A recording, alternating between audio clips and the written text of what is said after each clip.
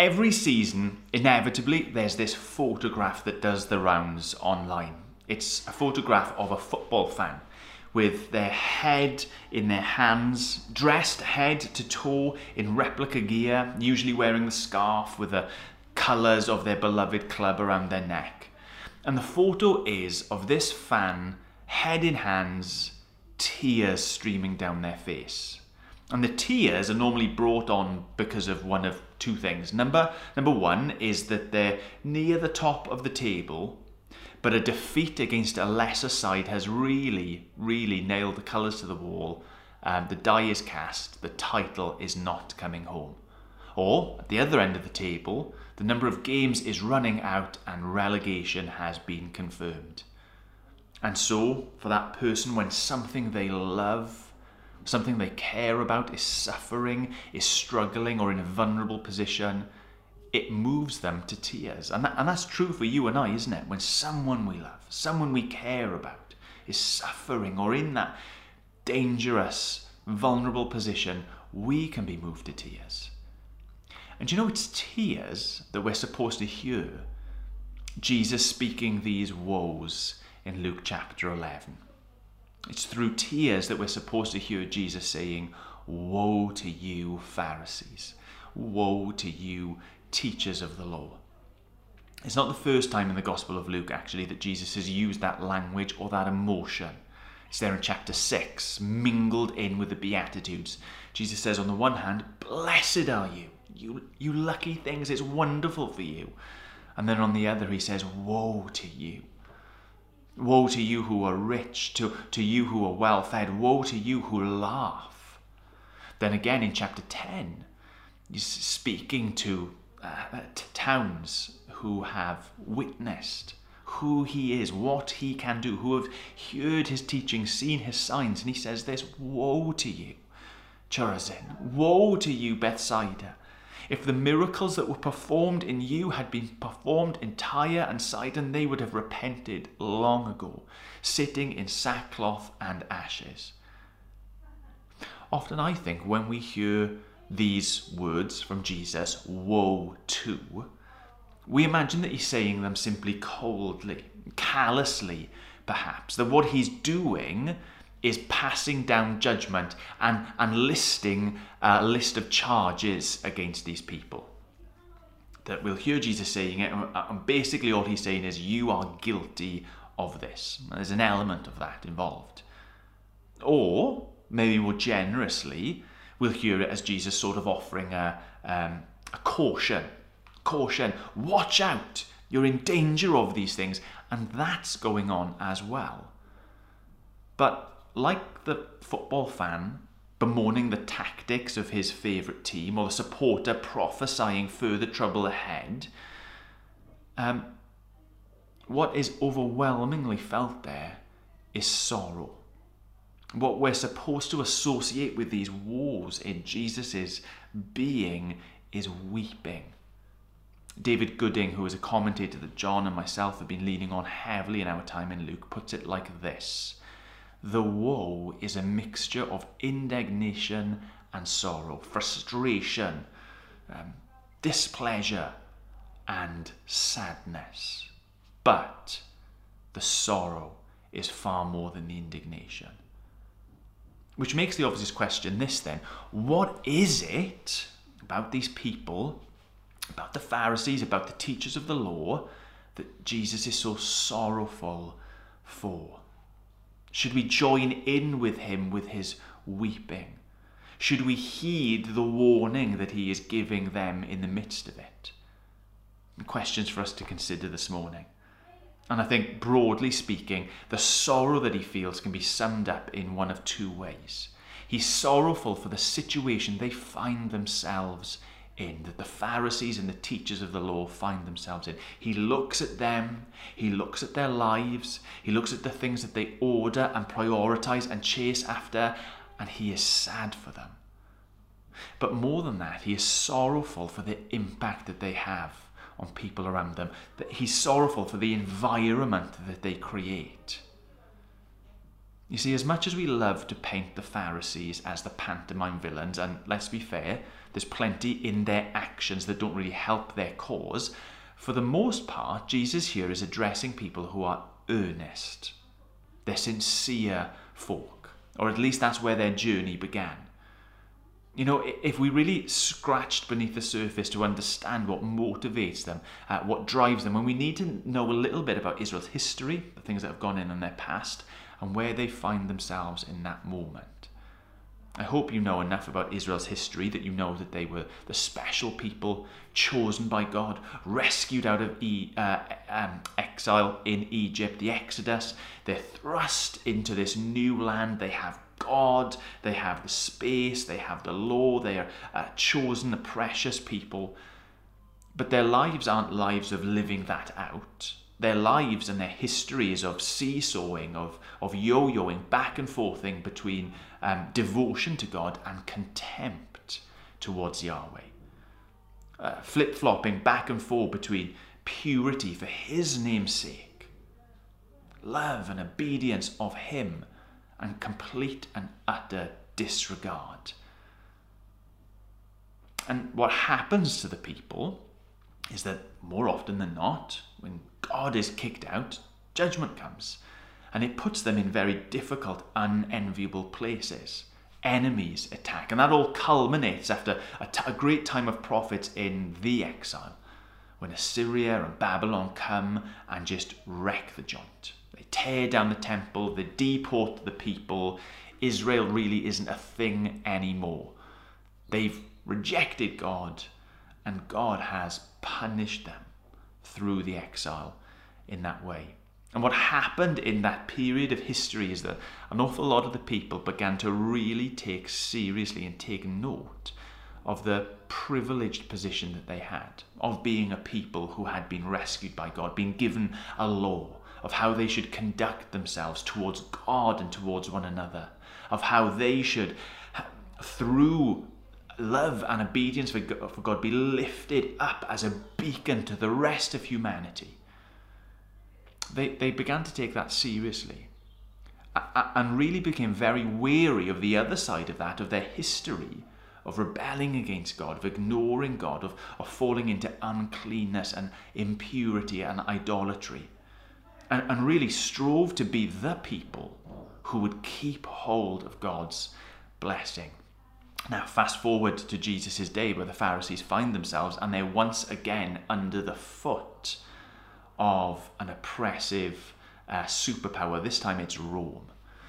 And the Pharisees and the teachers of the law are people who earnestly believe that if they purify themselves enough, if they keep themselves right enough with God, that their righteousness, if you like, will rub off on other people, but will counterbalance and outweigh the impurity of the rest of the nation. And God will come in and God will rescue them. God will lift them back up again. And so what they do is they become a people who really, really want to serve the nation and serve God. But this is where it all falls down. Because in the midst of their zeal for God, for the nation, for following His laws, which is commendable. You see, the reason Jesus weeps for them is because they'd lost the woods for the trees. They'd misunderstood the things that God had called them to as ends and objectives themselves, rather than an outworking and an overflow of what God was truly calling them to. And we can see this most wonderfully summed up by Jesus in verse 42. Chapter 11, verse 42. And Jesus says this, doesn't he? Woe to you, Pharisees, because you give God a tenth of your mint, your rue, and all other kinds of garden herbs, but you neglect justice and the love of God. You neglect justice and the love of God. The rules, the minutiae had overtaken in their lives, in their hearts, what they truly were supposed to be all about. To the teachers of the law, he says something very similar. He says about them being a people who were supposed to help others come in to know, but they themselves have not entered. They'd missed the mark. And you know, there is that danger for you and I this morning, today, this week, as believers, that we can miss the Jesus-shaped woods for the gnat-sized trees. That we can become so obsessed with orthodox doctrine, that orthodoxy, that saying, believing, doing the right things is the main thing, that we forget that that orthodoxy is all in service of one, in service of Jesus. You know, the Pharisees, they loved the prophets who were calling the people back to devotion to God, and yet they'd missed out the essential message, which was this: not to purify oneself ritualistically so much, but to pursue God with everything, to love one another with everything, to do ultimately what Jesus came and said time and time again, to love the Lord your God with all your mind, with all your soul, with all your strength, and to love your neighbor as yourself. Jesus says that is the summation of the whole law. That is the key and the rule of his entire kingdom. That's what it looks like to enter into eternal life. And you know, for you and I, there is this danger where the things, the truths, the scriptures, the doctrines that we have, the practices, the cultural markers that we have that are there to undergird and to support that, they become more important to us than the truth about Jesus and the call that Jesus puts on our lives to love God and to love others as ourselves. Brothers and sisters, we have to be very careful that we don't fall into an obsession with the details and forget, in that sense, Jesus. Because that's sad enough if it's true of us. Jesus is weeping over them and their state. They're zealous people, they're earnest people, they're religious people, they're people who are taking his word and his law seriously but ignoring him. We can be like that, but more than that, Jesus weeps because of the impact that they have. I mean, it's actually, if you eyes to see it, a really chilling description of the Pharisees and of the teachers of the law. He says this, that you are like unmarked graves, which people walk over without knowing it. Now again, you might not understand that, the context, Old Testament, of cleanliness, of not supposed to be going near dead bodies. That these people who thought through their purity they could purify those around them, Jesus says, actually are doing the exact opposite. When you focus, when you fuss on the minutiae to the neglect of the major, then you are actually leading people astray. Or to the teachers of the law a little bit further down, he says, you think that you are honouring the prophets. You think you're of that tradition of saying, yeah, we stand with you against these lawbreakers, against these rebels, against these people who have brought judgment on the nation of Israel. But do you know what?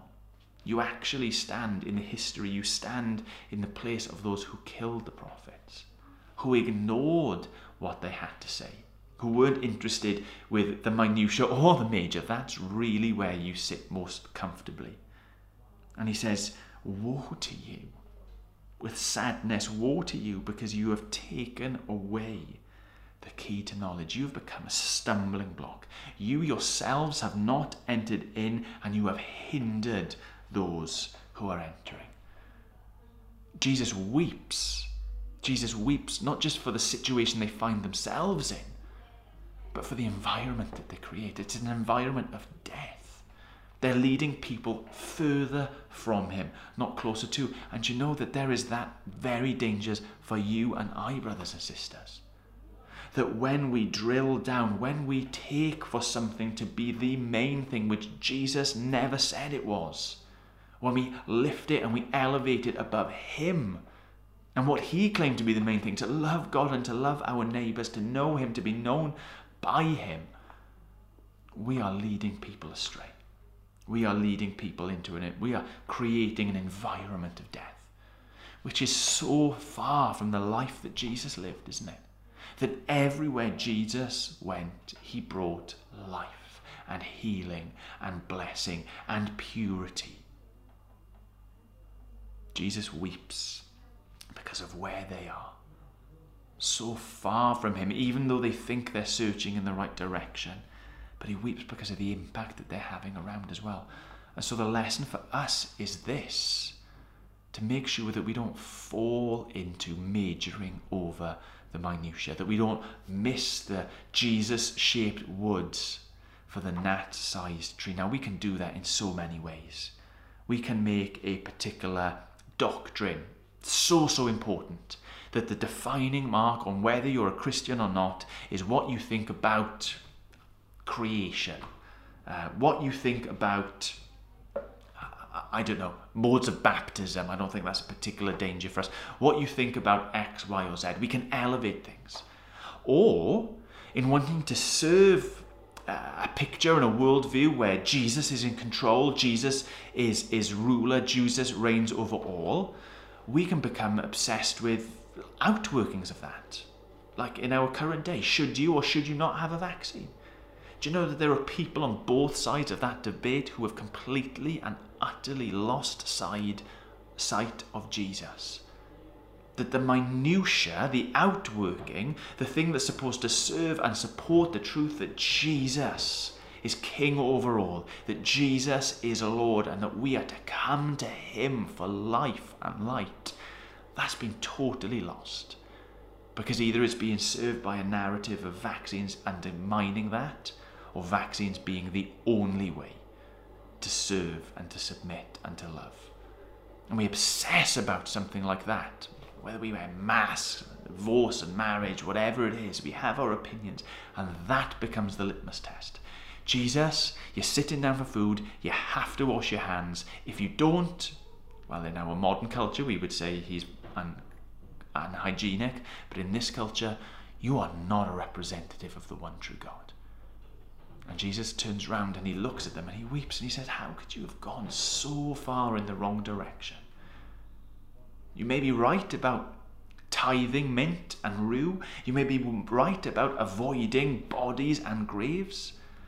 But you have completely missed the call of God, the call of the prophets, the call of Christ, which is to love God and to love one another. So Jesus is weeping, and we should weep too. We should weep too for those who have been near us and have drifted. We should weep too when we feel ourselves drifting in that same way. We should weep too when we see others influenced by that sort of environment of death. And we should be humble enough. We should be willing enough to admit when we've slid in the wrong direction. When we've stuck our head in the rabbit warren, as it were, and gotten it stuck. Once we've started to become to those around us not a light on a hill, but a stench of death to them. We can't fall into the trap. We shouldn't fall into the trap of majoring on the minutiae, missing out on Jesus for the gnat-sized doctrine or life application. And we should be willing to repent when we recognize that's the place that we're in.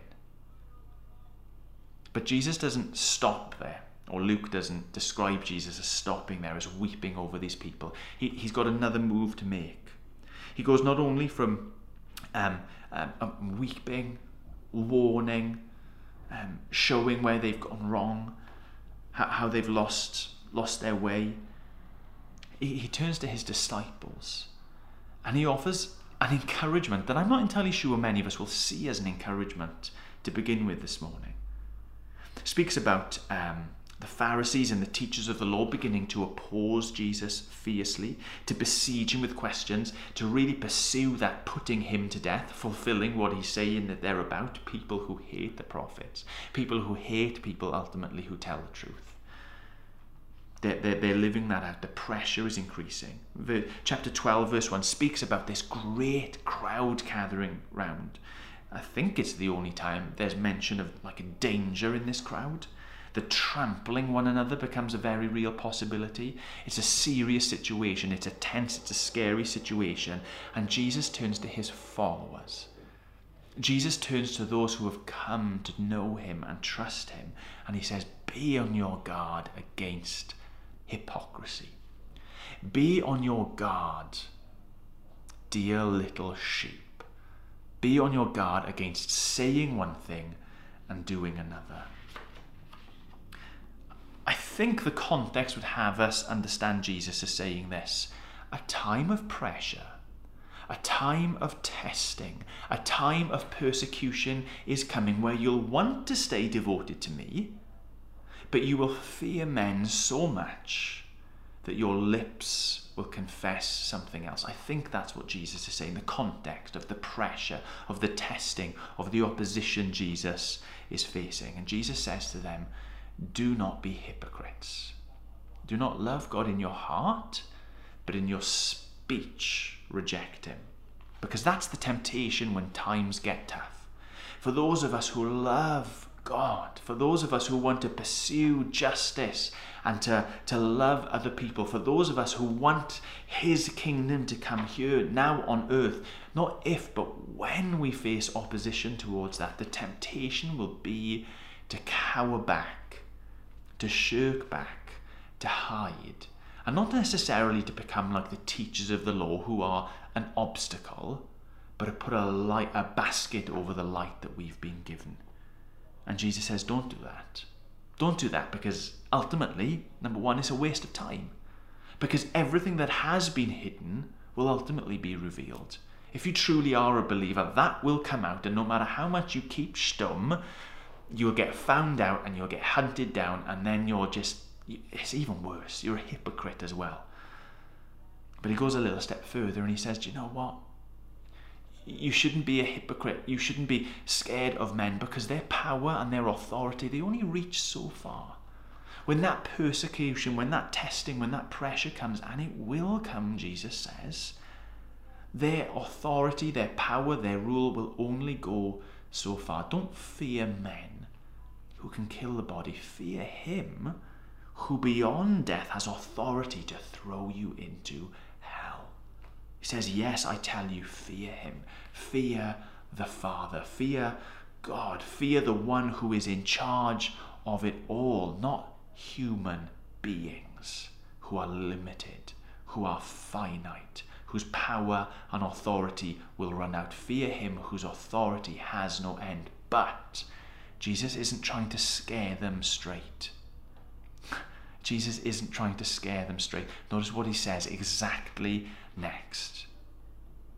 He says, that one dear sheep who has that power, who has that authority that goes above and beyond your actual life, he knows you. He cares for you. He watches out for you.